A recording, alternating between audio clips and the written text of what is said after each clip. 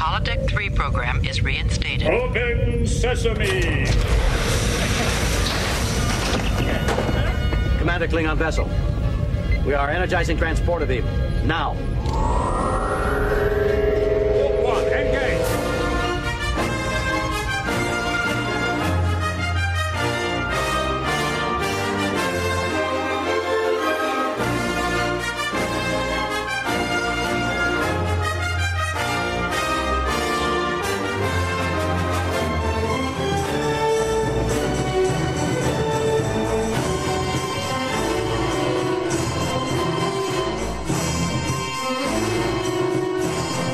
All right, hello everybody. Welcome to Star Trek from the Holodeck. This is the Discovery Edition, where obviously we break down Star Trek Discovery and all that goes with that. I am Michael Flores, your host today, and I am in the bridge. Can I be in or on the bridge? Which is the best way to say that, David? We're on the bridge. Because we're also learning how to speak as well on this show. Well, now I gotta actually take classes in Klingon. Yeah, grammar with David Sabal. Klingon grammar. Klingon grammar. So, hello, David. How you doing? How's it going, everyone? All right, so today we're going to be breaking down episodes 1 and 2 of the brand new Star Trek series, Star Trek Discovery, that aired on CBS. The show stars Sonequa Martin Green, Doug Jones, Michelle Yeoh, and eventually Jason Isaacs, which is probably the only negative thing I'm going to say, is I was really feeding for some Jason Isaacs.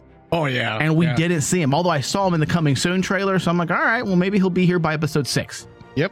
So I must say it was a bit odd watching Star Trek, a Star Trek show on CBS, because during my lifetime, it either aired on Fox and later Paramount's little hybrid network they had called UPN. Do you remember UPN? Oh, yeah. UPN, they always showed, they had like a Star Trek block. I call it the shit channel. It had a lot of shitty shows, but they had a couple good ones. And I think the flagship show of that network had to be the run of Star Trek. The run of Star Trek. I believe the tail end of Next Generation, Deep Space Nine, as well as Voyager, and maybe even Enterprise as well. I think UPN was still in existence when Enterprise aired. Yeah, I remember watching UPN solely for their, like, I think it was like a 4-hour block. For the black content. For the black content. UPN had some great black comedies.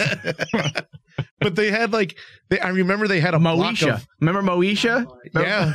Oh, dude, Moesha. Oh. Starring Brandy. Starring Brandy. Oh. And I try to remember the other shows that were on there. I know the Fresh Prince of Bel-Air showed on UPN. They did for a while, the reruns. So it was a bit strange, and I do need to get used to it. Funny, because as soon as I was getting prepared to watch the episode of Star Trek, I got transported into a vessel of nostalgia. I was immediately remembering all the times I watched the other premieres of Star Trek back in 1985 with the premiere of Star Trek, or 1986, I believe, for Star Trek The Next Generation. And I immediately started transporting myself back in time and what was happening, because I have a very good memory. And I was remembering all the instances of the premieres, because I watched every single one of them, and I could place myself in time for each and every one, except, of course, the original, because I was still, I think, in my father's nutsack at the time. Yeah, I think all of us were. Yeah. But it was an interesting feeling, and it was very different when I was getting ready to watch Discovery, because I wanted to watch it on CBS first, because as we know, the first episode premiered on CBS, and I wanted to watch it on TV with all the commercials and everything, because I wanted to feel that nostalgic feeling. Yeah, I wanted to have the hype, the lead in saying, hey guys, Star Trek Discovery is coming up next, because I know you're going to be missing that when you're watching something on a streaming service, because you simply push play and the show begins, and there's not a lot of hoopla or excitement. So I did watch it first on CBS, and then I watched it on my PS4 that has CBS access on it. And it was just a very different feeling watching it. Do you agree? Absolutely. I mean, like, I think we're entering a new era in TV where everything has to be in streaming networks or apps. Yeah, or even paid television as well. Like all the best TV is really paid nowadays, right? It is. Yeah. And it's kind of like, I'm used to, just like what you said, sitting down, watching the commercials. In fact, when I was watching the show on the app, it kind of felt strange just getting those commercials in between. It did. And because we didn't pay the full $9. We only paid $5. But which means we get 90 seconds of commercials. It still reminded me of that old time when you had to sit through commercials. Yeah, watching there was no question. Shitty sitcom commercials, reminding me of all the reasons why I don't watch regular TV anymore. All the insurance commercials. The Big Bang shit theory. I mean, come on. How many times are you going to shove that show down my throat? So like I said, we're going to combine the first 2 episodes since they were obviously originally written as one 90-minute episode. You can definitely tell. You take away those commercial breaks, and which is easily discernible due to the nature of the various writing cues, such as the act structure, the narrative progression, character arc development, as well as the gimmick or the hook, which we're definitely going to talk about that. The gimmick or the hook is something we will come back to a bit later during the discussion when we begin to break down the technical aspects of the episode. And those of you that might not know what that is, we're going to explain exactly what that is as well, because I feel like the hook or the gimmick of Star Trek Discovery might be one of the most strongest gimmicks we've ever had for a Star Trek series, period. I'm not saying this is the best Star Trek ever. I'm saying that their gimmick was very well thought out, and I felt it really worked to push the story forward. But, David, we're going to get into that a little bit later after our first break. But first, I want to talk about a few things pertaining to Star Trek Discovery and the news. I have to say that aesthetically speaking, this show is absolutely gorgeous. Yes. Production design, visual effects, cinematography, the framing and or lighting, the balance between VFX and camera, I felt like it was pretty damn perfect. I also have to say that I was very happy to see Brian Fuller's name all over the show. It makes me feel good about the potential of the series, despite the fact that we know, which we're going to also talk about that at the end of the show. We're going to talk about Brian Fuller's exit and why he ended up leaving the show. But despite the fact that we lost Brian Fuller, which is debatably, in my opinion, one of the best showrunners of this era, at least his presence is being felt all over this show, from the visuals, because he loves those vibrant cinematography sequences. He loves his intros, which you could definitely feel the Brian Fuller presence all over the show. Now, before we continue, Dave, and we get into the news aspects of the show, I want to talk about your initial thoughts on the first 2 episodes. In a nutshell, what did you like most? And what left you scratching your head? And what do you see? What do you hope to see more of down the road? Just a nutshell, a few seconds so that we can kind of set the tone here. Nutshell, the things I really enjoyed about the first 2 episodes were definitely the Klingon parts was my highlight. Mm-hmm. I love that because it showed more about the culture of the Klingons than I was expecting. And then the effects were really well done. I think they had that feel of a Star Trek show, and I was very pleased with the choices they made with what they did in the show, where it was like they strategically chose certain locations to focus on, and it wasn't all over the place, and a lot of the effects felt real to me, and for me, that's what really helped carry on the show. Negatives about the show was, while it hit that nostalgic button of Star Trek and it hit kind of the feel of Star Trek, it also, I would say probably in the middle of the 2 episodes, it felt different. It took me like at least 2 more times to view it to actually go, okay, I'm really digging this. At first when I watched it, I was like going, I wasn't too sure. Yeah. And I had to rewatch it again. All right. That's enough, David. That's enough. We're going to get into all that. Yep. Just a nutshell, but I do agree with you. Now, Star Trek Discovery special linear CBS showcase on Sunday night, David, drew 19.6 million total viewers at a 1.9 demo rating and updated finals. So I'd have to say it was definitely a success for CBS. Star Trek Discovery special linear CBS showcase did debut at 9.6 million. Though exact numbers have not been made available, the new Trek also led CBS All Access, the exclusive home to the sci-fi drama's second and all future episodes, to a record for subscriber signups in a single day, eclipsing the previous mark fueled by this year's Grammy Awards, that in turn capped the streaming service's best week and month ever in new signups.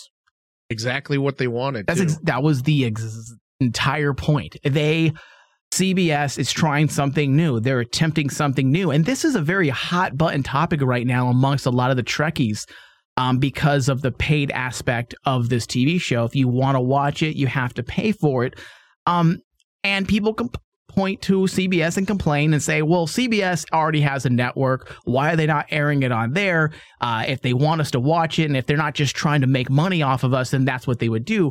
And I completely disagree with that notion. I do too. CBS has always created and produced shows for paid services. They've done countless shows that they've produced for HBO, for Showtime, and other paid services. All they've done is cut the middleman out and created their own platform where they can release higher budget, higher quality productions. And that was CBS's main goal. Yes, it was also to make money because that's what businesses do. Well, how can we make more money? Well, let's cut out the middleman and create our own platform where we can then put Star Trek Discovery on and benefit from a higher production value because it's going to be a subscription or paid service. Well, on top of that, too, it's kind of like, I think, honestly, when I was seeing that was pretty much everyone's main gripe with that this is actually a paid service TV show. I was thinking to myself, well, everyone to this day knows that basically Netflix, Amazon Prime, CBS is just following where the technology is going now. Where the industry is going. Where the industry is going right now. And that is to streaming service. And higher production value. Yeah. And Disney's doing it. Disney's doing it with Disney. They're going to start up their own streaming service, I believe, like next year. Yeah. And David, with a reported $6.6 million price tag for every episode, there's no way CBS on their regular channel could have done a show like that. There's no way. There's absolutely no way with this in this day and age with how split the market is now in terms of viewership. There's so many different options now. There's no way a network can sustain a show with that type of budget. So what did they do? They said, well, the only way we can do just for a Star Trek show in this era is to put it on a streaming service and charge for it. It's the only way. And the thing also is, because I remember reading someone's post about this, and everyone was agreeing with it except for me, and I'm like going, they brought up the fact that, well, there's other shows that rely heavily on sci-fi and visual effects, like on CW. And I'm like going, if you compare the production value of either show, it's night and day. CW visual effects are not that great. They're not that great. There's a few shows, Supernatural 1, and a couple of the DC on CW shows that have managed to really create something nice with their visual effects department, but it's also very far and few between, meaning there isn't a lot of scenes. They don't rely heavy. They're not sci-fi heavy shows. They're not sci-fi heavy shows. And when you take a show like The Flash that is sci-fi heavy, it doesn't look good. 9 out of 10 times the visual effects in those shots don't look fantastic. When you have a show like Discovery where every scene looks amazing, you're going to have to pay for it. Visual effects are not cheap. It's not a cheap process to make a sci-fi epic. And you can also point to Sci-Fi Channel, which I've seen people say that, well, Sci-Fi Channel's paid, guys. You realize you pay $50 to $90 a month for cable, right? Well, guess what? That means you're paying for Sci-Fi Channel. Yeah, and even if you say the Sci-Fi Channel, even with some of their shows, outside of Battlestar Galactica, very few shows have managed to do the sci-fi epic just. And Battlestar Galactica was a really, if you think about it, it's an anomaly.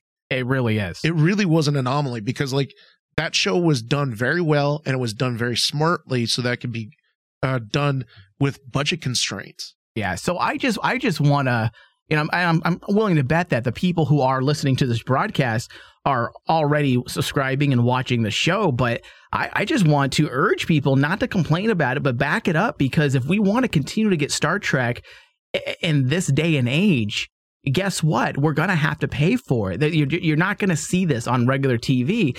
And that's another thing, Dave. I'm hoping that they push the boundaries of what they can do now that they're not on TV. And what I mean by that is, obviously, I don't mean violence and gore and language and sexuality per se, but I do feel that if you are using a medium that's not the regular television platform, push the boundaries. Use this new technology to propel your story in a way that you could not do on regular TV. Yeah. And that's another benefit of being on a paid service or a streaming service. You have limitless options, I should say, where you could push those boundaries creatively and tell something very unique and different that normally could never be done on regular TV. Mm-hmm. And mark my words, it's kind of like just not Star Trek fans in general, but fans of everything. If something like this succeeds, this is basically a shot in the dark. If this really does succeed, it opens up the idea to other productions, like say Lucasfilm, who might be. Hey, we don't talk about that. Yeah, we don't talk about it. But if this type of production works, could you picture if they did a live action, or even the alleged Khan standalone TV show that they've been throwing around? They've been throwing around, that rumor's has been being tossed around for quite some time now. What I believe the writer or the director of Star Trek II, Wrath of Khan, has been playing around with a pilot script for a TV series that they are actually thinking about possibly producing. So if Star Trek Discovery does good, we may get a spinoff of Star Trek about Khan. I mean, how cool is that? Let's support these ideas. I mean, I have no problem paying for well-produced content. Isn't that the nature of the beast? We've been doing it for countless decades, going to movie theaters. And if they're giving us cinematic quality TV shows, guess what? I'm willing to pay for that shit. Yeah. $5 a month, or let's say for the entire run of the show. All right. How much is that? Roughly $18. $18 to watch a cinematic quality version of Star Trek. Guess what? Here's my $18. If you charged me $50, I would pay it. Yeah. An additional article I want to get into is from THR titled Star Trek Discovery's Easter Eggs. And I put Easter eggs in quotes here because nowadays everybody's looking for that Easter egg. Oh, they are. And some of these are just not Easter eggs. I think people need to look up the definition of what Easter eggs are. Yeah. Because this definitely is not. Now, according to the article, from legacy characters to certain bottle of wine, Star Trek Discovery is loaded with references to the many incarnations of the Star Trek franchise. All right. So number one, they say the Klingon language. The first thing you've seen or heard on Discovery is the Klingon language, spoken and written on screen in subtitles, which I think is a very smart decision to stick with that for sure. I don't consider that a Easter egg, though, at all. Number two is the theme song. I don't think that's an Easter egg either. No Starfleet officer is complete without their uniform, and the Discovery team went back to the original series as well as Star Trek Enterprise for inspiration in designing their take on the classic look. Again, I don't really feel like this is an Easter egg. It's just a tribute or inspirational cues taken from previous Star Treks. This definitely isn't an Easter egg. However, this does include a very interesting video that I want to talk about. I'm going to actually play the entire thing for people to listen to, and then you and I are going to debate and discuss this, okay? Yes. But it also feels like putting on home. And action. The timeline of our show is 10 years before the original series. So while obviously we look far more modern than the original series looked, it would be strange if something had been really advanced and then went backwards 10 years later. It's basically what sets the stage for what we know Star Trek is today. In terms of costuming, in terms of Starfleet uniforms, we wanted to do something fresh, and I think that our costume designer, Gersha, has done a phenomenal job. I remember watching it when I was growing up, but my brothers were super excited when I started working on Star Trek. It is such an iconic look, and it's so monumental to the story and the whole Star Trek journey. A lot of people were involved in what this new iteration was going to look like. We looked at Enterprise, we looked at the original series at that point in canon, and we tried to pull across the color palette. We're looking at doing the red, blue, and gold shirt. We've come up with a system where we're doing a foiled compression panel and delta panels that we're putting in on the jackets that tell that same story of the departments. So we have gold for command, silver. Now, that's an interesting moment or interesting element that we need to keep remembering while watching this show for some of the canon babies, I call them, the people who like to keep pointing to inconsistencies. And yes, there's going to be some inconsistencies just because we're dealing with a show that's airing in 2017, and we're pointing to, palette cues and technological cues taken from the 1960s, there's just no way they're going to do something that looks like that. You're not going to have that bridge. You can definitely pull from the architecture and make it look like it was built by the same people and it's the same era. And I feel like that's something they've definitely succeeded in.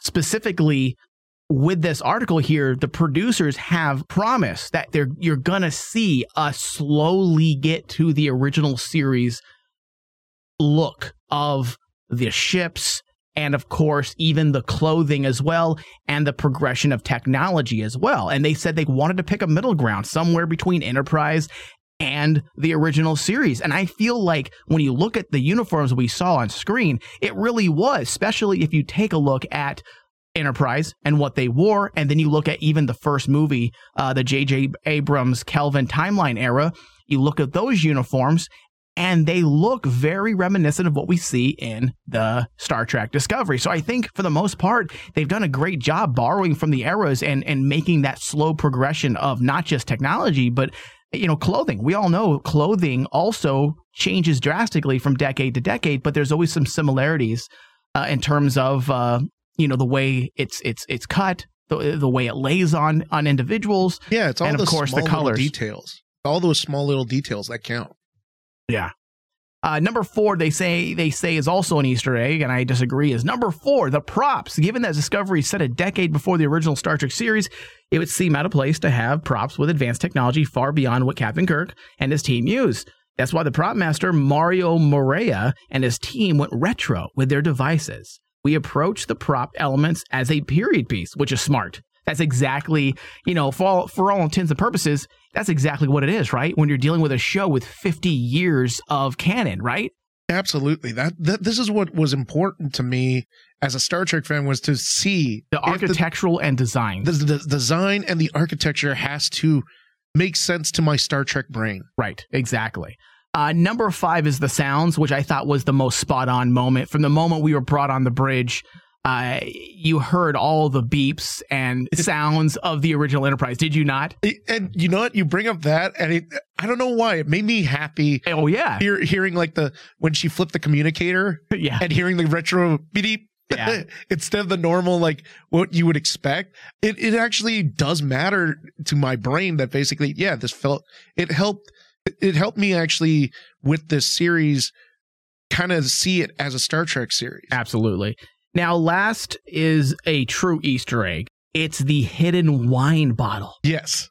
While some of the references to the larger Star Trek universe were more obvious, that didn't stop the producers from also hiding smaller nods in the background. And this is what Easter eggs are. This is a true definition of an Easter egg. Yeah. Take Captain Georgiou's, Michelle Yeoh's ready room, for instance. In the room, a bottle of Chateau Picard wine can be found, according to TVGuide.com. While this is an actual real-world wine, it also has ties to Star Trek The Next Generation, Captain Jean-Luc Picard. Yeah, because of his family. Yes, it was revealed in that series that Picard comes from a family of winemakers, dating back to before his birth, making this a particular bottle of wine canon compliant. Yep. And that's what I like. That's what I liked about that, for me, was the hidden Easter egg that I really enjoyed. That was fun. Because I was like going, oh yeah, they're paying homage to Picard. Because if you watch Star Trek Next Generation, there was a handful of episodes where you travel back through time, in the future, wherever it is, with Captain Picard. And when he goes back home to France, his family is a very well-known winemaking family. And that callback for me was actually, now that was a hidden Easter egg. Yeah. That's what made it really special towards me as a Star Trek fan, that they go into that type of hidden detail. That paying homage to stuff like that. Yes, the details like the sounds and the props and the uniforms. That's the obvious. That's the obvious. The ones that really, really make fans happy is when you do something like this. Where it's kind of like a little high salute to you. I was a little ashamed of myself that I didn't catch it. I had to, look it up on an article. It's like, oh, shame on me for not catching Picard's wine. And that's the funny part. That's with Star Trek fans and any fans that can get those Easter eggs. It's kind of like an accomplishment. Yeah. So when I first saw it, I'm like going, oh, okay. So that's why they paid particular attention to that wine at one point, because you have to actually see that. It is actually says Chateau Picard. Yep. And now, David, it's time to go to a very quick break. And then when we come back, we're going to jump into the rest of our discussion and our very intense breakdown, our tactical breakdown of episodes 1 and 2 of season 1 of Star Trek Discovery. We'll be right back. Cry havoc! And let's slip the dogs of war. The Rain Man Show. The Rain Man Show. Yeah. The new Apple updates. There's an update, right? Yeah. They're just silly. I mean, when I think updates, I think, hey, let's have a stronger platform, a better system. I just spitball. Better performance. Give me some more. Give me some more ideas that you think would come with an update. Battery consumption is reduced. Okay. You know, resolution maybe on the screen. I don't need to update that. Better content, video quality content. Yes. Actual bokeh effects. He's such a douche. God damn it. He's such an... In English. He's an autistic douche. I'm gonna name things that nobody knows. It was a spectrometer of the atmospheric pressure. It was a linchpin for the promo for the iPhone 7. They're turning into a stupid version of Facebook. I don't need a giant emoji from my mother when I'm asking her if she's coming to town this weekend. Big fucking smiley I don't face. need it. What teenager is running the Apple board meetings? Tim Cook is not a genius. You know what he's using? He's using his high school daughter to come up with an idea. He's like, hey, honey, come, let's have lunch tonight. You want to come to work? It's bring your daughter to work day. Give me some ideas. What do you guys want? It probably is. Well, we like emojis. He's chewing gum. That's chewing gum. Good idea. Tim Cook needs it. Can we get the death dealer and so let's you know what? Let's do a change.org to kill Tim Cook and Frankenstein back to life Steve Jobs. Let's dig him up, sew them together. Get some backing. And you know his brain's alive still. You know they froze that. Yeah. And we'll just put him in a little machine and it'll get him to start working on Apple products again. Just like Walt Disney, they froze him and they're waiting for the Imagine 100 cancer. years. Oh boy. Oh shit. A lot of people don't know that. We have Walt Disney and carbonite. That was the ultimate deal we made with George Lucas. And there's Han Solo. We got the copyright details on how to make carbonite. They're going to Darth Vader him. We can rebuild him. Yes, that's great. Sometimes I go and play with his frozen balls. Oh. It's really fun. For more Rain Man, visit RainManShow.com. Have you ever wanted something so bad that you do just about anything for it? Well, that's exactly how we feel about you. That's right. AdamandEve.com wants you so bad. We're giving you 10 free gifts with your first order. You heard me right. That's 10 free gifts to spice up your love life. First, you'll get a sexy surprise for her. Second, an adventurous toy for him. And third, a little something we know you'll both enjoy. Plus, you'll get 6 full-length adult movies on DVD. And number 10, free shipping on your entire order. That's 10 free gifts for you shy types who've never tried Adam and Eve before. Just go to adamandeve.com and select any one item. It could be an adventurous new toy, a sexy piece of lingerie, or anything you desire. Just enter offer code DEAL30 at checkout and you'll get all 10 free gifts, including free shipping. That's offer code DEAL30. That's DEAL30 at adamandeve.com. What are you looking at, nerd? Huh? I thought I was looking at my mother's old douchebag, but that's in Ohio.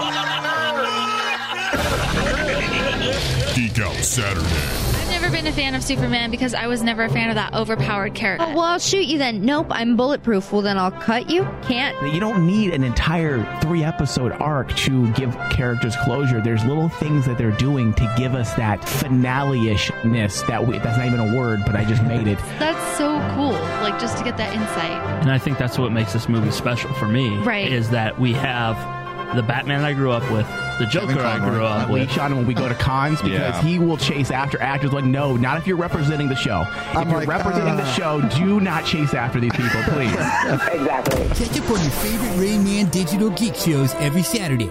DC on CW, Back to Tank, Weird West Radio, The Crossroads, and more. Geek Out Saturday on Rain Man Channel 001. Listen from the Rain Man digital app or tune in. Just search RM Channel 001.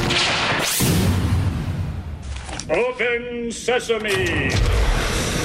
So do you guys, I don't want to just be the talking head here, do you guys disagree or agree with the writer of Trekonomics? I like the replicators and holodecks. My generation, which is not that far off from y'all's, grew up with TNG, and I don't know, that's just became a staple of it. So, but do you see how it can pose story problems in terms of character motivation? Like, put yourself in their shoes. If you had everything, you just said jokingly that you would never leave if you had a replicator and a holodeck. Exactly. I'd be like, computer, DePaul and Deanna Troy, please. Oh my God. And 7 of 9.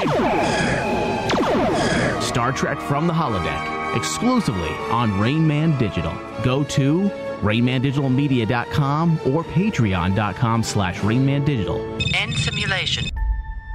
All right, Star Trek from the Holodeck, the Discovery Edition, is now available on iTunes and Stitcher. Simply search Star Trek from the Holodeck. Leave us reviews, give us thumbs up, share it with your friends and loved ones. Don't be a hater. Love us. And also comment. If you guys have ideas for the show or even disagreements, leave it on the reviews or tweet us at From the Holodeck. Thank you.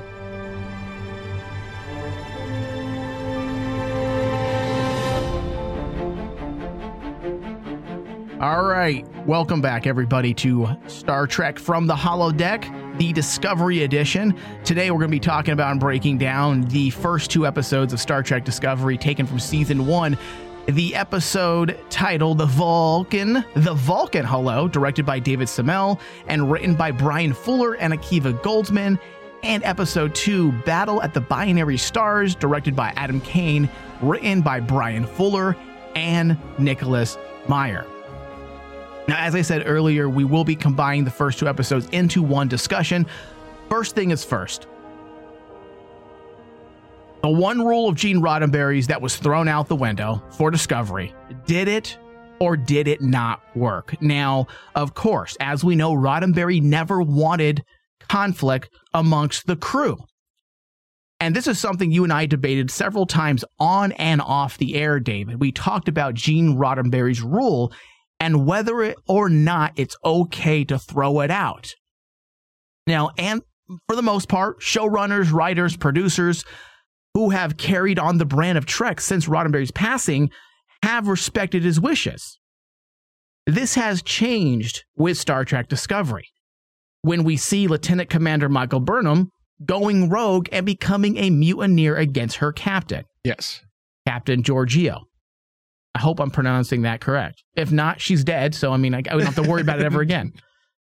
Now, the question, did it work?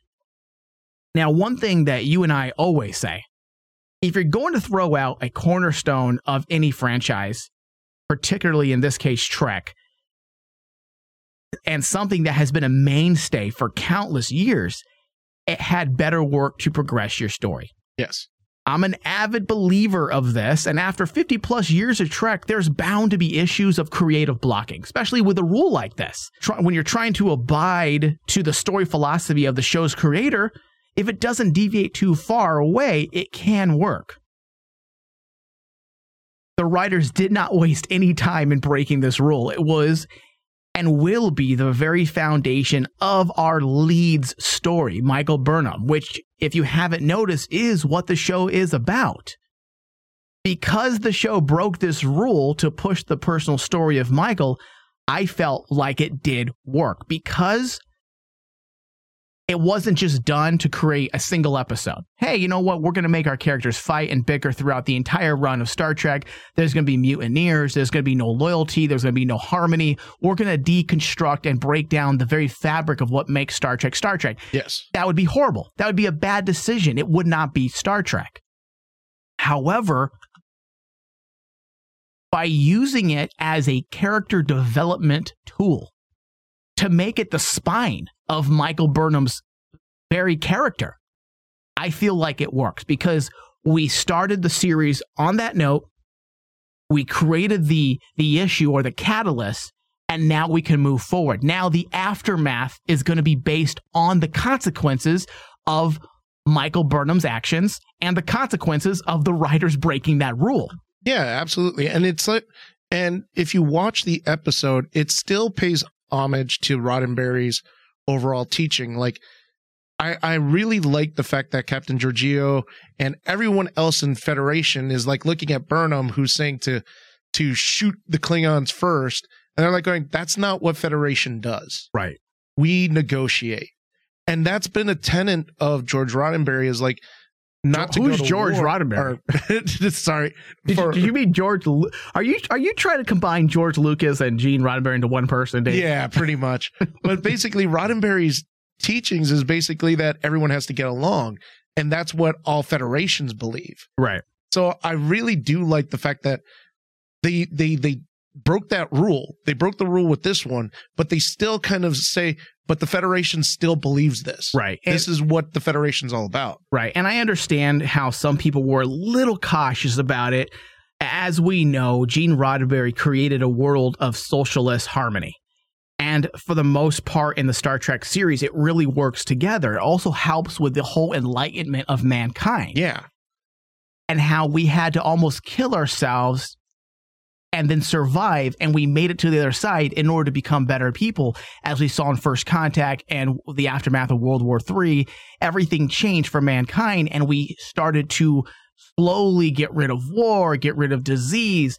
So for you to completely throw a wrench into the Star Trek brand or the philosophy of Star Trek, you're definitely on a slippery slope. But I feel like the way it was handled, I feel like it wasn't disrespectful for to Gene Roddenberry's original purpose of Trek or the Trek world. No, and just like what you just brought up right there is the fact they're trying to, for me, after I watched it a second time, for me now it's like they're trying to show that progression.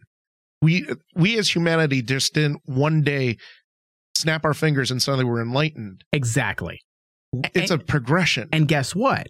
Not everybody's going to be as enlightened. We're going to have emotional baggage that's going to create problems and issues. Not everybody is going to be able to handle things with the same moral or ethical capabilities as the next. And that's exactly what was used to progress this story and give an excuse as to a reason why Michael Burnham would in fact act like this, because of her emotional baggage, being orphaned by Klingons, being emotionally chaotic, having an entire, chaotic emotions built inside of her by the fact of being human, but being raised by Vulcans.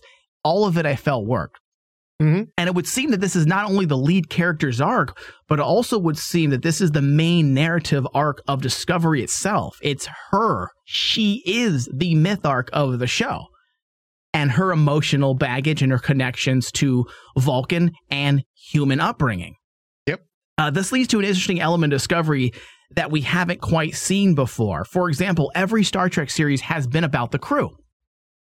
Yes, we've had our fave go-tos, but for the most part, the series have always been about the functioning narrative of the crews and the purpose of each vessel. The 5-year mission, the strategic placement at the mouth of the wormhole, and all the politics that goes with DS9, Voyager and the journey home, Enterprise and the first small steps of humanity as they journey into outer space, with more of the narrative bulk resting on the shoulders of the captains.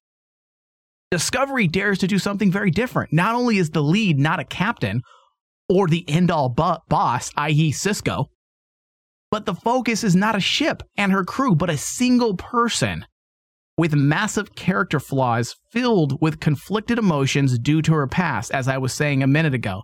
Specifically, the chaotic, conflicting upbringing of being human, but raised by Vulcans. That element alone can propel a story. Oh, absolutely. For episodes. That alone can be delved into and analyzed for half a season if they wanted to. So she is the story. At least that's what the first season gimmick or hook is. She's the story. It's not Star Trek Discovery per se. It's not Discovery. Yeah, it's not the ship. It's not the Starship Enterprise. It isn't Deep Space Nine. It isn't Voyager. It isn't Enterprise. This is Lieutenant Commander Michael Burnham. She is the gimmick. She is the hook. And in a lot of ways, you could say the Discovery is actually what she's learning about herself. God bless you, David. You are so right. I'm so glad you picked up on that. Isn't that fucking poetic? Because that's the thing. It's kind of like when I first saw this, I kept thinking to myself, there's no ship. There's no ship called Discovery. There's only we're on the ship, the USS Shinzo, and there is no call to a ship called the Discovery. So I was kind of thrown by that. But as I was watching this, the Discovery, while I'm sure we're going to run into a ship called the Discovery. Right. It's more than one meaning. Yeah. The Discovery itself in these 2 episodes is actually Burnham coming to terms with who she is. You know, she's this human who was raised by Vulcans. She's trying to actually do the right thing. Doesn't really know how to do the right thing because, like, one part of her is saying to do it this way, but the other part is saying, well, if you want to do it this way, you're going to have to take the high road. And then she causes the mutiny. Because you got to remember, the whole point was she calls Sarek at one point and asks him, what should I do? Right. Sarek tells her what they do. And basically tells him how the Vulcans dealt with the Klingons. The only way that Burnham could actually tell the captain and make sure that this works is not act as a Vulcan, but act as a human and irrationally and try to force the matter. Yeah. And that's the conflict that she has within herself. And that's what, after the second watch, I'm like going, you know what? Burnham's actually a really interesting character with this internal conflict. Yeah. And when you hit it right in the head, Dave, with the poetic aspect of the title of the show, Star Trek Discovery, it is about discovery of oneself, who you are as a person, and what makes you who you are. Is that not the theme of Star Trek? How many times have we heard Captain Kirk say those lines? I think it's kind of gotten lost with a lot of Star Trek fans because Star Trek fans think that it's all about shininess and all about going out into outer space.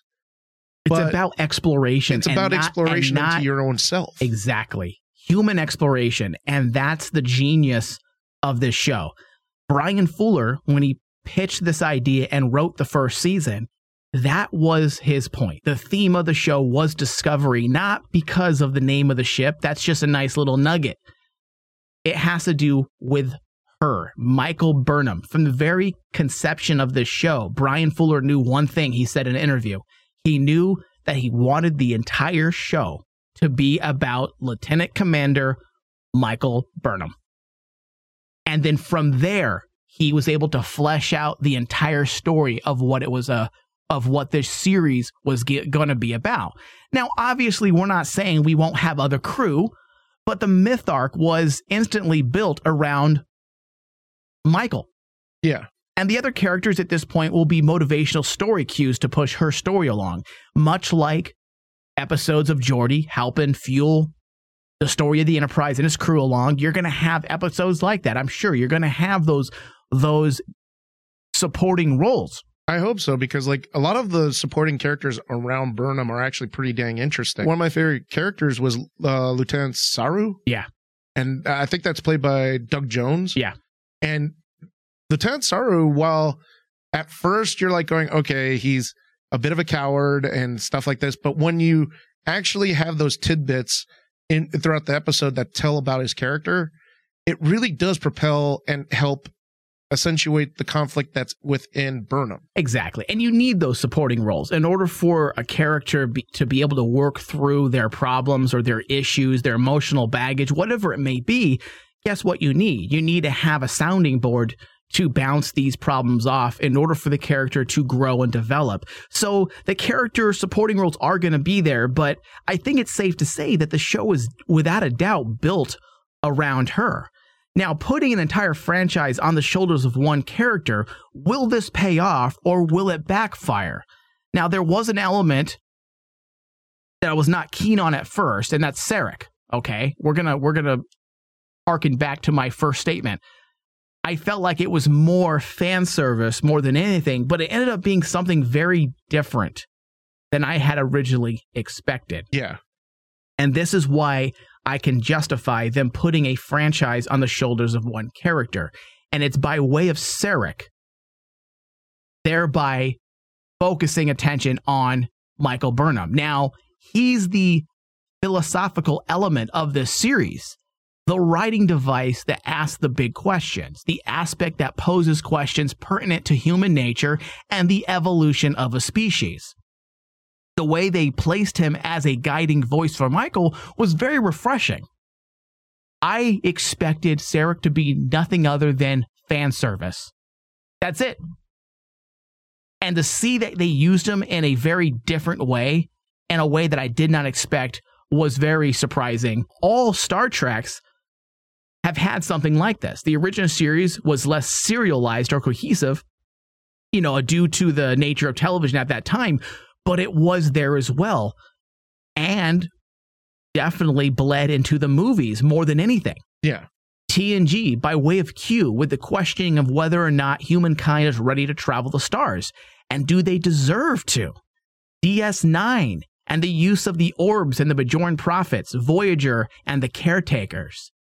Sarek is all of that and has the ability to be much more if they continue to utilize him in the same way that they did for the first 2 episodes. And I like the fact that you brought up the fact that he's used in that regard. He is, right? And he is. He is that writing element. And Sarek, for me, at first, I was like you. I was like, okay, it's going to be a fan service. Are we going to see Spock? And when they actually, when you actually take a look at it, this is a Sarek that he's still trying to come to terms with human nature. I like the fact that we see this Sarek that's so young that basically, yeah, he's not to that point where he's Spock's father. He's to that point that basically he's a Vulcan still trying to grow with the control of his emotions. And that actually helps propel Burnham's character, because I love that whole talk with her and with Burnham and Sarek, and Sarek's like, saying like, I'm really sorry I couldn't do this. Yeah. I couldn't do that. But we all know that when he grows older with Spock, he's able to do that. And that's one of the things that he tries to teach Spock. And using that as like a tool to actually not only propel Sarek, but also to kind of add to Burnham, and like that's her rallying point. Sarek is Burnham's rallying point. Yeah. And that's what she needs. And that's why I felt that if they didn't include Sarek, it would have hurt her character so badly. Yeah. Because there's no rallying point for her. Right. Exactly, man. He was used so perfectly. I mean, he's a page ripped from, philosophical literature. And that's something, isn't that something we've been begging for Star Trek again? To return to form in that aspect. We wanted the character that was Q. We don't want a Q. We don't want a Q, but we want that sounding board. We want the Q. We want the caretakers. We want the Bajoran prophets and the orbs. These are the things that lay the foundation for these TV shows that then may not always go back to them, but they were always a thing that jump-started them, and then they always return to them by the end of the show. So if Sarek is going to be utilized in that way, God, it's just such a great addition to the cast and a great addition to the story. And it's also a very effective approach to kicking the story off very fast. And it's a very smart way. This is how you should use fan service. Yeah, I agree. Fan service should be used like this, where it's done smartly and not to hinder the storytelling. It's actually to help propel the storytelling forward. Exactly. So overall, I think it's safe to say that the hook of the series definitely works. The hook being a mutineer human Starfleet officer who was left orphaned by a Klingon attack and raised as a Vulcan is sentenced to life in prison. Yes. That is the foundation of our series. That is the hook. I guarantee you when Brian Fuller first pitched his idea to the network, that's exactly what it was. Yes. That was his pitch. And when you think about it, that's not just a pitch for an episode, that's a pitch for a series. It's a great way, it's a great platform to really kick off your series, because the show doesn't really start until the end of the first 2 episodes. Then you finally realize, okay, I see what the show's going to be about. And that's what you are supposed to always have. That's writing 101. By the end of your pilot, which was definitely a part 1 and a part 2, by the end of your pilot episodes, you need to know where the story's going. What's the purpose? What's the direction? What's the theme? What's the emotional baggage? who's the antagonist, who's the protagonist. And the antagonist with this type of show is going to be something much less obvious than the Klingons. Yes, the Klingons are there as the tangible force, the tangible antagonist, but much like a lot of modern television is doing a lot more and more these days, is they're going the route of the lesser tangible, the less tangible antagonist as well. And that's the emotional demons that Michael Burnham has to deal with. Yeah, I really, we talked about it off the air that I was really liking the character Takuvma, the leader of the Klingons. And I was really anticipating, oh, this guy's going to be a cool villain. But by the end of it, just like what you brought up, you're right. I mean, like, Takuvma isn't there to be the main bad guy. He's there to be a symbol. And that's what the antagonist is going to be for Burnham is more, it's not going to be a person. It's not going to be a character. It's going to be an idea. And that makes an antagonist, an idea as an antagonist is actually really, really cool. It's something that basically they've been doing nowadays with a lot of storytelling that makes it more tangible, more real. The ideology of the dead villain is what's going to end up being the antagonist. Yeah. Yeah. And I totally dig that because it's kind of like, it is something that Burnham can't kill. It's something that it's not as simple as going and blasting and taking it out with torpedoes. It doesn't work that way. Yeah. That's not how she's going to solve this conflict. She's going to have to solve the conflict a different way. And then when I started thinking about it, going, this makes it more interesting. Well, what is she going to do? How is she going to handle this? How is any character going to handle this? And that's what propels me for Discovery to find out what's coming next. That's why a lot of ways, after the second episode, I'm like going, God, I want to see what the third one is, because we know that there's a lot of stuff that's going to happen. I don't know how many episodes they're planning. I think they're planning like, 6, or I forgot how many episodes that they're planning for Discovery. But there's so many questions that basically now bring up that I'm really psyched to see where this series goes. There'll be 15 episodes. 15 episodes? Yeah. That's a lot of ground to cover. Yeah. So this brings us to the Klingons, David. Oh, yeah. Which you touched on briefly. To use or not to use Klingons? That is the question. Okay, so this has been the most controversial aspect of the series to date. Oh, yeah, I know. And not just because of the obvious. Obviously, there's the issue of the drastic change in their appearance, which the producers have promised to talk about or deal with throughout this series. They are going to explain why these Klingons look so different. But also controversial in the fact that amongst the Trekkie circles, there has been debates whether or not they should harken back to Klingons. Yes, Klingons are a fantastic villain. They've always been used pretty damn well. But Discovery's decision to use them isn't quite what any of us had originally thought. Yes. They're not just simply a villain of sorts. And they're not just using them as a one-dimensional villain, which is something, I mean, I know I'm going to get smacked and get some evil tweets posted or some comments posted on YouTube or iTunes, but for the most part, despite the fact that the Klingons and the performances by our actors who played the Klingons were good, they were one-dimensional for the most part. Yes, they were. Star Trek 3, one-dimensional. Star Trek 6, one-dimensional, but the purpose of the story dictated that. They weren't needed to be anything else. Yes. What Discovery's doing is something very different. They're making them real. And you can even point to Deep Space Nine and say, well, they were used a lot in Deep Space Nine as well. And we'll get to that. Yeah, we'll get to that in a second. Now, they're doing something very different. They're delving into ancient Klingon culture and focusing on a radical aspect of their mythological beliefs and ideology, which I felt was a brilliant decision. This is something the writers of Trek have never done they've never done anything quite like this before. No, they haven't done anything heavy. except for a handful of episodes sprinkled throughout the last 50 years, we've never delved deeply into their past or even their true religious faith. Not religious beliefs, but faith.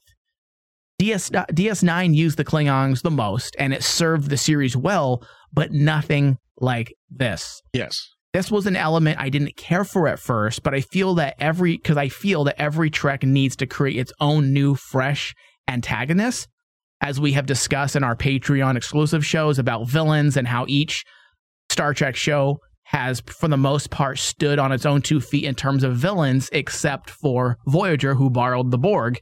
But it's something that I'm a very adamant believer of, that each Trek needs to reinvent a new villain of sorts that they can call their own, and don't rely heavily on the Trek of the past to build your own series. But if you're able to reinvent and pay tribute and push the mythos farther, then by all means continue to do so. Yeah. And that's what I really dug about both episodes. My favorite parts of this episode were the Klingon parts. I thought the choices to use the Klingon language during all their scenes was a brilliant idea. The whole showing the ceremony, their ceremony of like death, that was cool because that harkened back to a lot of the old episodes from Deep Space Nine and TNG when they delved into Worf's religion and when they brought up the name Kahless. That was awesome because that is part of Klingon culture, the light of Kahless, because Kahless is their god, is their one god that they follow, that they go kind of like Odin and to their Valhalla. And I enjoyed the fact that they're really pushed and said, okay, we're going to take something that they just sprinkled along the ways throughout 50 years of history. They've only sprinkled it. We're going to tackle it head on. The whole point about like basically, I know a lot of people didn't like the fact that they look different, and I'm sure, just like what you said, they're going to explain why. But if you watch the episode, you see that basically there's little hints here and there that they're going to be talking about why they look different. Why is it that basically Takuma goes on and on about like how the Klingons need to return back to a pure form? That the introduction to the humans and we come in peace 100 years ago destroyed their culture, and destroyed not just their culture but their people. And that's another thing. And they got to tread carefully when it comes to that type of theme. But that's definitely something very obvious they're toying with. The writers of Discovery are toying with it. Are toying with the aspects of colonialism and genocide. It's obvious. But they have to be careful not to paint the Federation into a negative light. Okay, because if they're trying to make those comparisons of colonialism and the Federation is the big bad white man, blonde hair, blue eyes, or even the Spanish, which are also blonde hair, blue eyes, come and push their ideology, their beliefs, their way of life on a primitive, air quotes, because we already know the Klingons aren't necessarily primitive, but a primitive culture. We don't want to paint the Federation in that light, because that will also be disrespectful to Gene Roddenberry's original purpose of the Federation. Now, obviously, throughout the last several decades of Star Trek, we've seen different iterations where the Federation have delved into a darker themes, and we saw it Into Darkness. We saw it in Enterprise with the rise of the Terran military or something. Yes. Led by RoboCop, I believe. Actually, RoboCop led both of them. Also Into Darkness as well. Oh my God, yeah, you're right. Holy shit! I just now realized that. It was the same actor. It was the same actor. Wow, interesting. Never even noticed that. Okay, so they've always delved into seedy elements or seedy facets of the Federation. That's nothing new. But as a whole, the Federation has been painted in this picture of enlightenment and harmony and peace and exploration. So they have to be careful not to now paint the Federation in this dangerous light of colonialism. I do like the metaphor of the Klingons and at least how that's their view of it, that's their perspective, I feel like that works and makes them less one-dimensional angry warriors and more real characters that wish to embrace and preserve their own cultural heritage. That's a strong story. And that's why that whole scene with Sarek, I think that was so important to that second part to the second episode, because it needed to actually do what you said, is like, you have to tread lightly. You have to explain it more than just as a one-dimensional thing.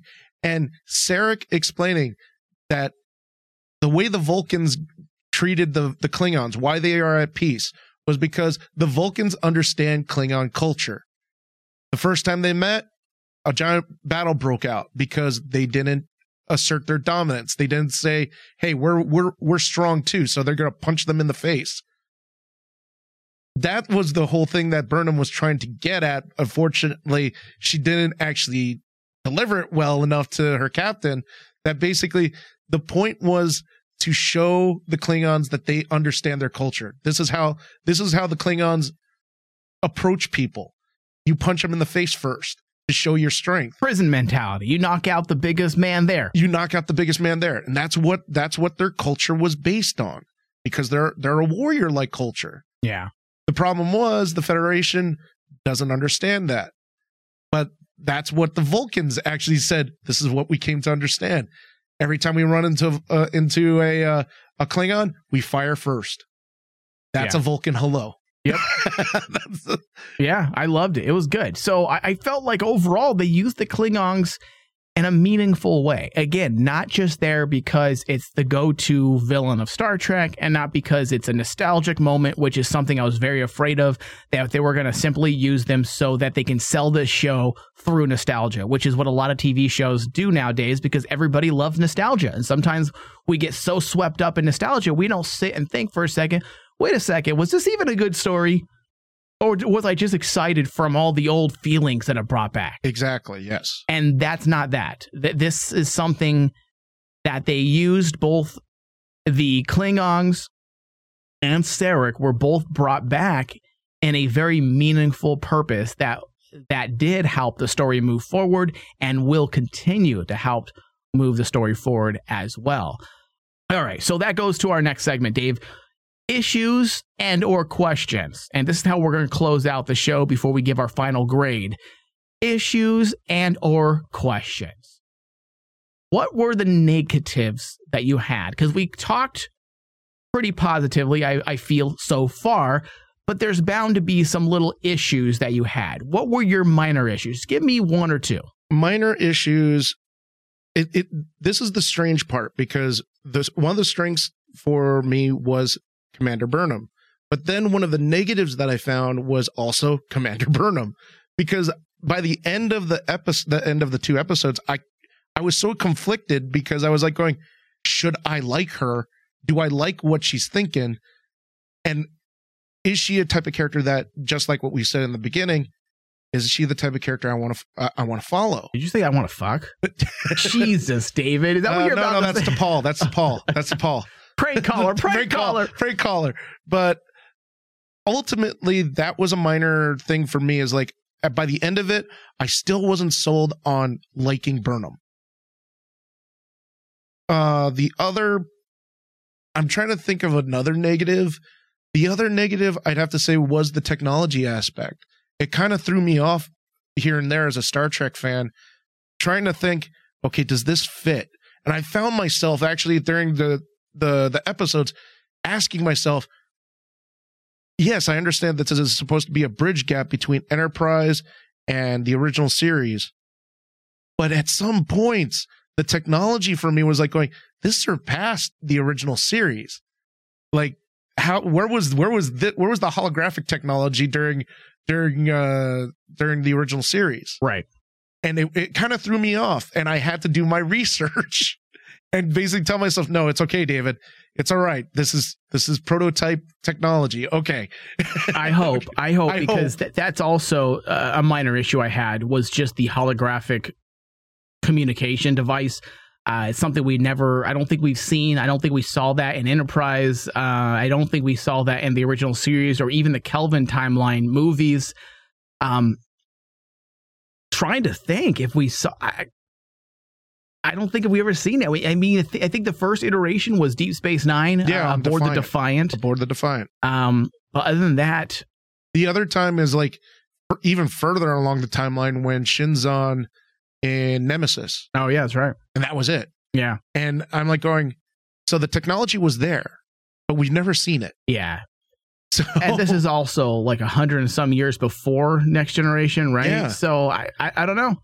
I feel like there's some gripes that we're going to have to let go because we're dealing with a show that takes place in 2017. I'm talking about the production. Yes. And obviously there's going to be certain things that they have to do in order to appeal to modern audiences, things that worked or didn't work back in the 90s, early 2000s, or the 60s isn't going to work or work better in 2017. So I think the advent of technology is going to have to be a little different.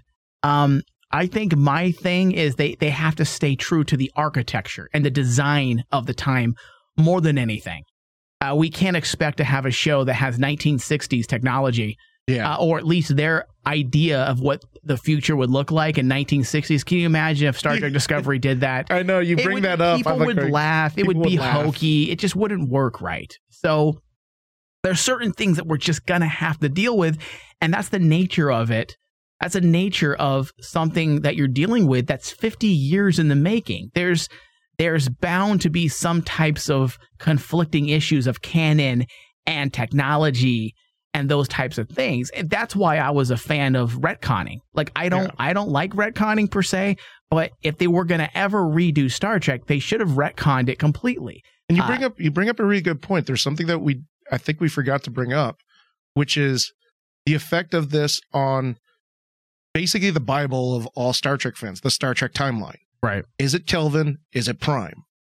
And we all know at this point it's in the Prime universe. At least that's what CBS told us. Right. According to Brian Fuller and company, yes. The show takes place in Prime timeline. Now, someone brought this up in an article that I read that basically it brings into question if we're in the Prime universe, did the Narada incident still happen? Did the Kelvin incident still happen? And this is something we've been questioning. Yeah. And like the question now changed from basically, okay, well, USS Kelvin has always been said to be that point where the Kelvin and the Prime universe split off.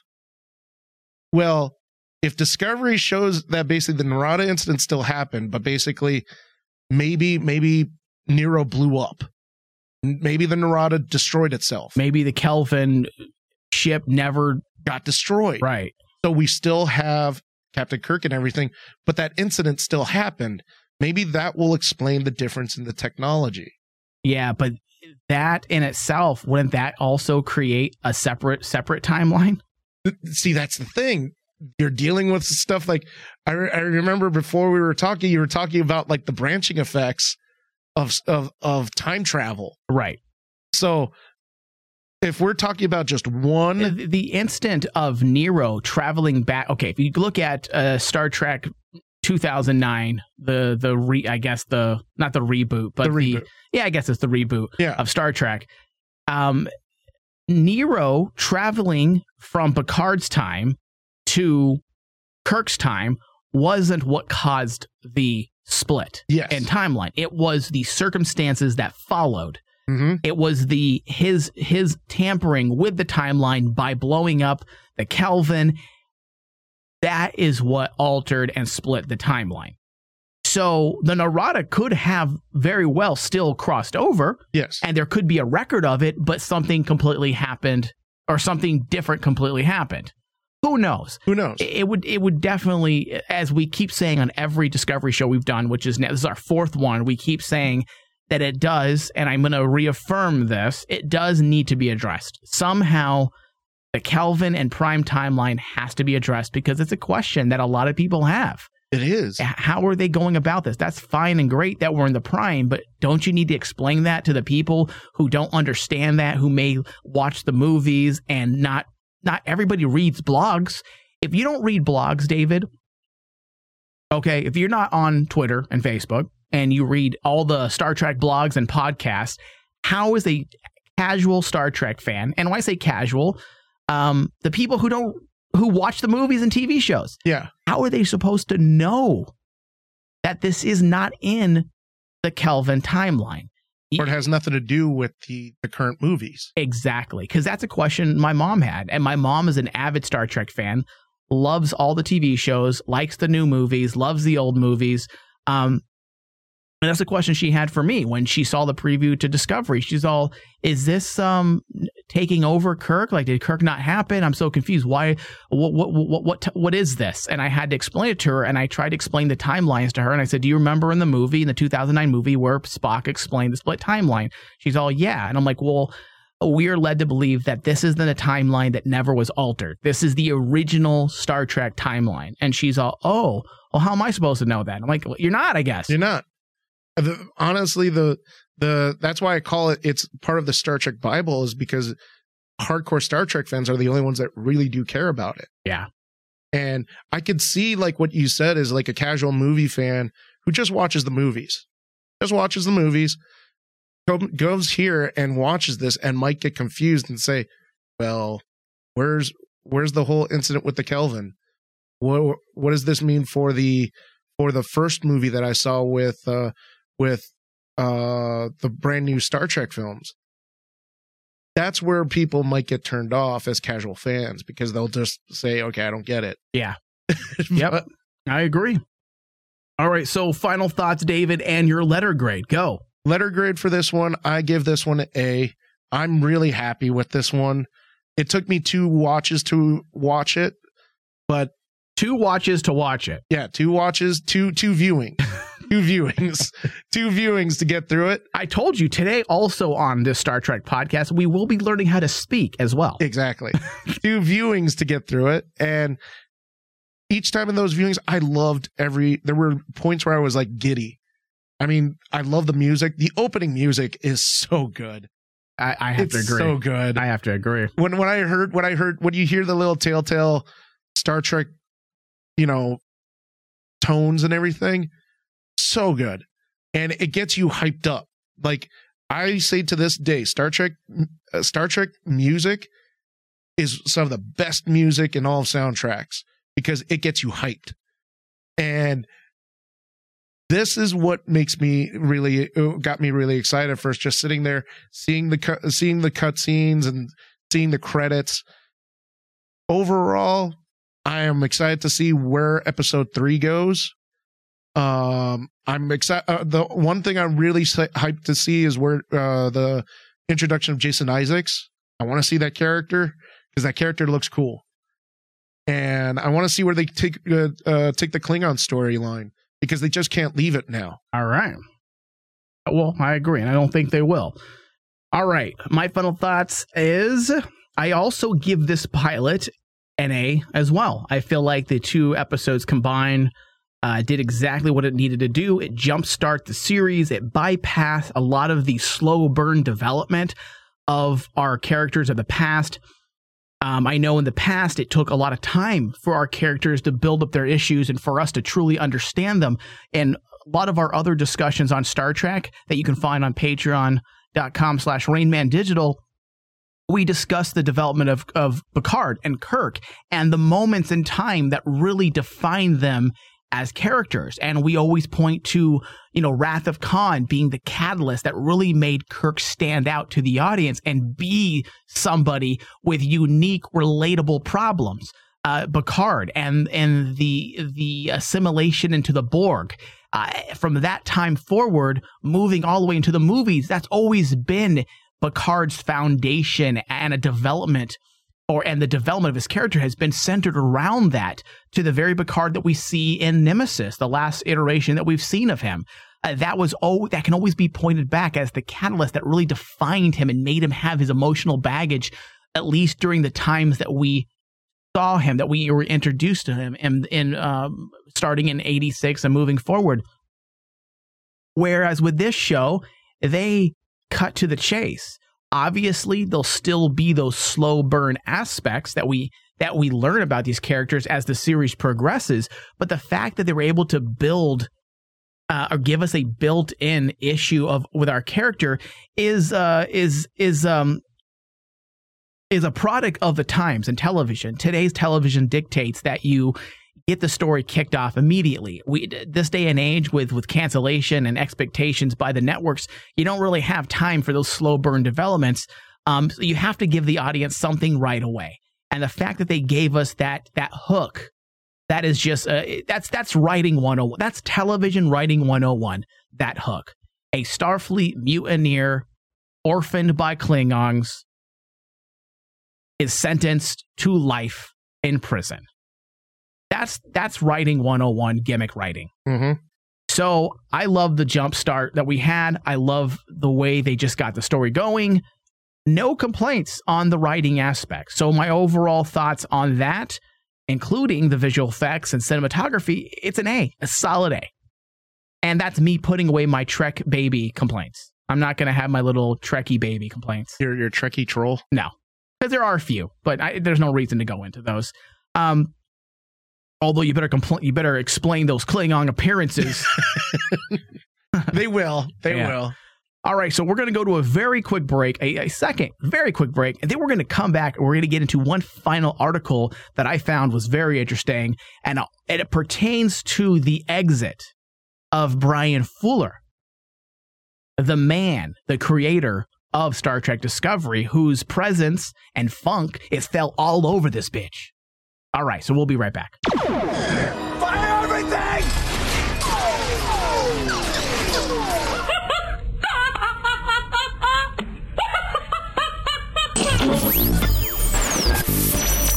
All right, you can now find Star Trek from the Holodeck on Patreon. That is right, all you new listeners out there. We do, in fact, offer additional Star Trek shows filled with a varied amount of discussions, ranging from the Borg, to Klingons, the Q, to movies, to Enterprise Deep Space Nine, available to all Patreon subscribers. Patreon.com/RainmanDigital. Head over there, pledge $5 or more a month, and you gain access to our entire library of Star Trek discussions.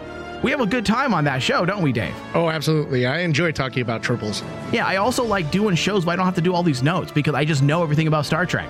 Star Trek Discovery, I have to write tons of notes to make sure I get things right because I don't even know how to pronounce their names yet. Tons and tons of stuff to study. I keep wanting to say that Walking Dead girl.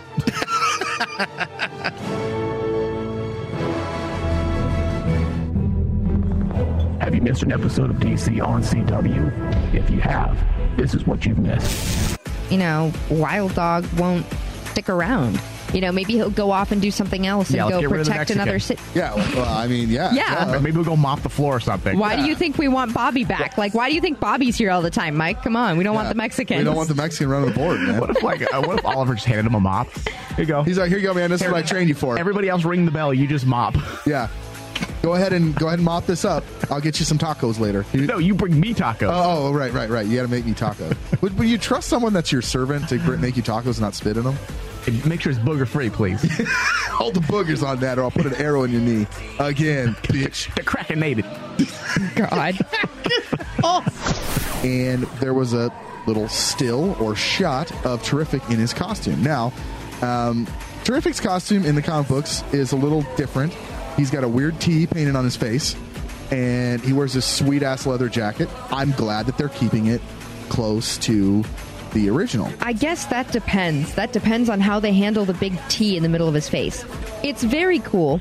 And I'm just going to say it. He's also a black dude. I mean, you're painting a black face with a black paint. Oh, my God. No, blackface. No, I mean, that's just silly, though. That's just kind of silly. That's good. At least paint it white or something. White face. Yeah. He's got white. He's a clown I'm now. being serious. It sounded bad. What do you think? It's going to look weird. We might see return of characters, but one of the biggest theories that Bobby has is, could Tommy be Prometheus? And that's been Are you okay? Are you jizzing? Are you coming? Or are you like in heat? What is going on? Do not hit her with the impregnation arrow right now. She's in heat, guys. Yeah, totally. Your guns, bro. Yeah, I want to come hang out. Yeah. You want to bang? Like. Check out the new DC fan show, DC on CW, covering topics from The Arrow, The Flash, and Legends of Tomorrow. Head over to RainmanDigitalMedia.com to get more details. We are the Borg. Lower your shields and surrender your ships. We will add your biological and technological distinctiveness to our own. Your culture will adapt to service us. Resistance is futile. Welcome back to Star Trek from the Holodeck, the Discovery Edition, where we break down Star Trek Discovery. If you're just now tuning in on our live channel, RM Channel 001, you can find our shows past and present on iTunes as well as Stitcher. Just search From the Holodeck. Now, an article that I feel we need to get into deals with the departure of the original show creator, Brian Fuller. And the reason why I think this is so important to go over, because first off, if you know Brian Fuller, Discovery is very Brian Fuller-esque. There's tons of elements you can point to that feel like a Brian Fuller run show. See, we're continuing to learn to speak on Star Trek Discovery Edition. There's tons of things you can point to that show and signal that this is the Brian Fuller run show. Yes. And that's something that the producers all said when Brian Fuller exited the project, I believe in January. They all said, we are not going to change a thing that he did. And that was the entire first season script was written by Brian Fuller. The team that was set in place was Brian Fuller's team. That's why the visual effects look very similar to Brian Fuller's TV shows. So everything still feels Brian Fuller. But yes. I'm hoping moving forward into season 2, if we get that far, that they manage to maintain that Fuller feeling. Now, Star Trek ousted showrunner details clash with CBS over Discovery. Now, Brian Fuller has been very silent. He kept his mouth shut, mostly due to the fact that his friends and proteges have stayed on the production, and he wanted them to. He did not want them to leave. He knew this was a great opportunity for them. So he gave him his well wishes and said, you guys stay on board, toe the company line, but I got to go. Now, prolific producer Brian Fuller reveals he pushed back about the network's choice of directors and met resistance with budget, casting, and costumes, among other issues. Mm-hmm. 9 months after he was ousted from his passion project, Star Trek Discovery, former showrunner Brian Fuller is opening up about the behind-the-scenes issues that led to his dismissal from the upcoming CBS All-Access drama. Fuller, speaking with EW, detailed how his initial plan for the Star Trek revival was to do it as an anthology that would journey through previous incarnations of the beloved franchise to go beyond where the series has gone before on the small screen. Now, I'm on board that idea. I felt like that was a good call because not only could we get a Discovery era or the original series era show, but it gives us the chance to move forward yes. Which is something that Star Trek has not managed to do in decades. The Star Trek series cannot move forward. It's stuck on the past. Yes. We have Enterprise. We have the reboot of the original series as movies. We have, of course, Discovery, which, hey, I love Star Trek, and I think there's good things to say about all of it. But one thing that I find more appealing than anything is the future of Star Trek, the TNG and beyond era. And that's something that Brian Fuller wanted to explore down the road. The article goes on to say that CBS, however, rejected that in favor of a single serialized drama and then taking a wait-and-see approach to what would follow. The original pitch was to do for science fiction what American Horror Story had done for horror, said Fuller, who also pushed for the series to feature an African-American woman at its center. Brian Fuller says it would platform a universe of Star Trek shows. And that's also, there's a little bit of genius to Brian. There is not a little. There is a genius to Brian Fuller's reasoning. Why would you hold yourself to just one iteration of Star Trek when you can platform various that can then spin off to other standalone or spin-off series down the road. And then it would actually open the doorway for more Trek a lot sooner, and also potentially bring in bigger audiences, because there may be someone who's not as into, say, this show and might be into the next one. It'd be a great way to really reel in those fans. Yeah, it's a way of basically kind of like what American Horror Story does. Right. Fuller also outlined how he clashed with the network over its choice of David Semel, who was the director of the pilot, as well as other costumes, stars, issues about the $6 million per episode budget, and its original launch day. Star Trek Discovery was delayed twice from its planned January 2017 launch. And he says, "I got to dream big," Fuller told EW. "I was sad for a week, and then I salute the ship and compartmentalized my experience." Fuller revealed that he had long set his sights on Sonequa Martin Green to star in Discovery, but the network pushed back because AMC would not release the actress until after her character, spoiler, on The Walking Dead was killed off screen. Yes. In October, Fuller was asked to step down as showrunner after growing up as a diehard fan of the franchise and eventually working on Deep Space Nine and Voyager. When the network grew frustrated that he was splitting time with Starz' hyper-stylized American Gods adaptation, Fuller's longtime collaborators Gretchen Berg and Aaron Harberts were tapped to replace him, along with Alex Kurtzman, who's the executive producer.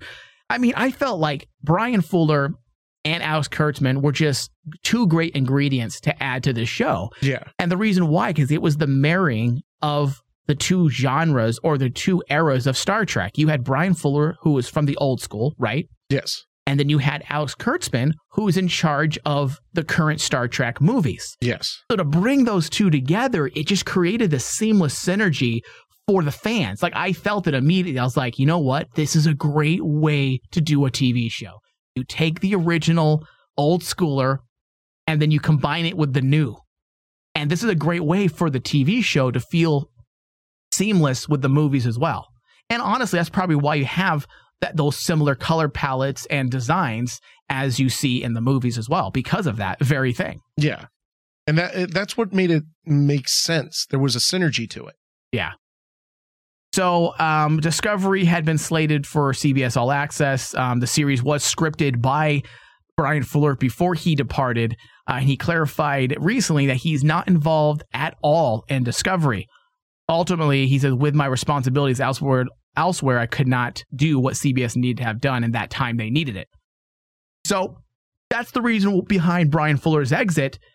Although I saw questions as to why he's so heavily involved in the credit sequences in the movie or in the TV show, and that's the reason why. The guy did all the legwork in terms of pre-production was done. Yeah, he did everything. He laid down the framework that they had to follow.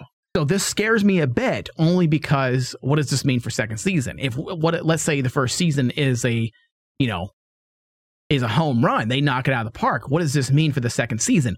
Will they stumble a bit without Brian Fuller's guidance, without his says, his do's, and his don'ts? And I have to agree. I have to agree with a lot of fans. I mean, Brian Fuller's thoughts of doing a serialized series that jumps in all throughout Star Trek history is actually a really interesting idea, because it'd be cool to actually, quote unquote, discover various things that we do not know as fans for sure throughout Star Trek history. Right. I mean, going through this timeline, which takes place between Enterprise and the original series, it would have been interesting to all of a sudden, second season, flash forward. Suddenly we're in between original series and Voyager, or take it further, Voyager and the end of Nemesis. Right. Take it right there. Yeah. It would have been interesting. It would have been a great way to really push the entire mythos of Star Trek forward and to see what they're doing now. Like, what's the Federation up to? I mean, we already know that at the end of Nemesis, to me, I felt like that era at that point for Nemesis, and we've talked about this relentlessly on our Patreon exclusive shows, about that era. that it was such a great era for stories that a lot of people felt like the Next Generation era was, well, first off, those shows were great, but what else can you do in a time where there wasn't a lot of adversity? There wasn't, they had holodecks, they had the best, Galaxy class starship. Life was luxurious. So where do you go with the show besides war? However, I felt like by the end of the Next Generation's run, including the movies, that line that Shidzon said on in Nemesis, when he said a faltering Federation, handicapped or wounded by the Dominion War, by the Borg attacks, I'm like, what? That right there is a pitch for a new TV show. A new TV show, yeah. The once powerful Federation dealing with the trials and tribulations of a growing agency that no longer carries the weight and control and can no longer properly protect its United Federation of Planets. That is a pitch right there. That's the reason why I felt like Brian Fuller's original idea was a great concept, because you can delve in the discovery aspect and then delve in the future.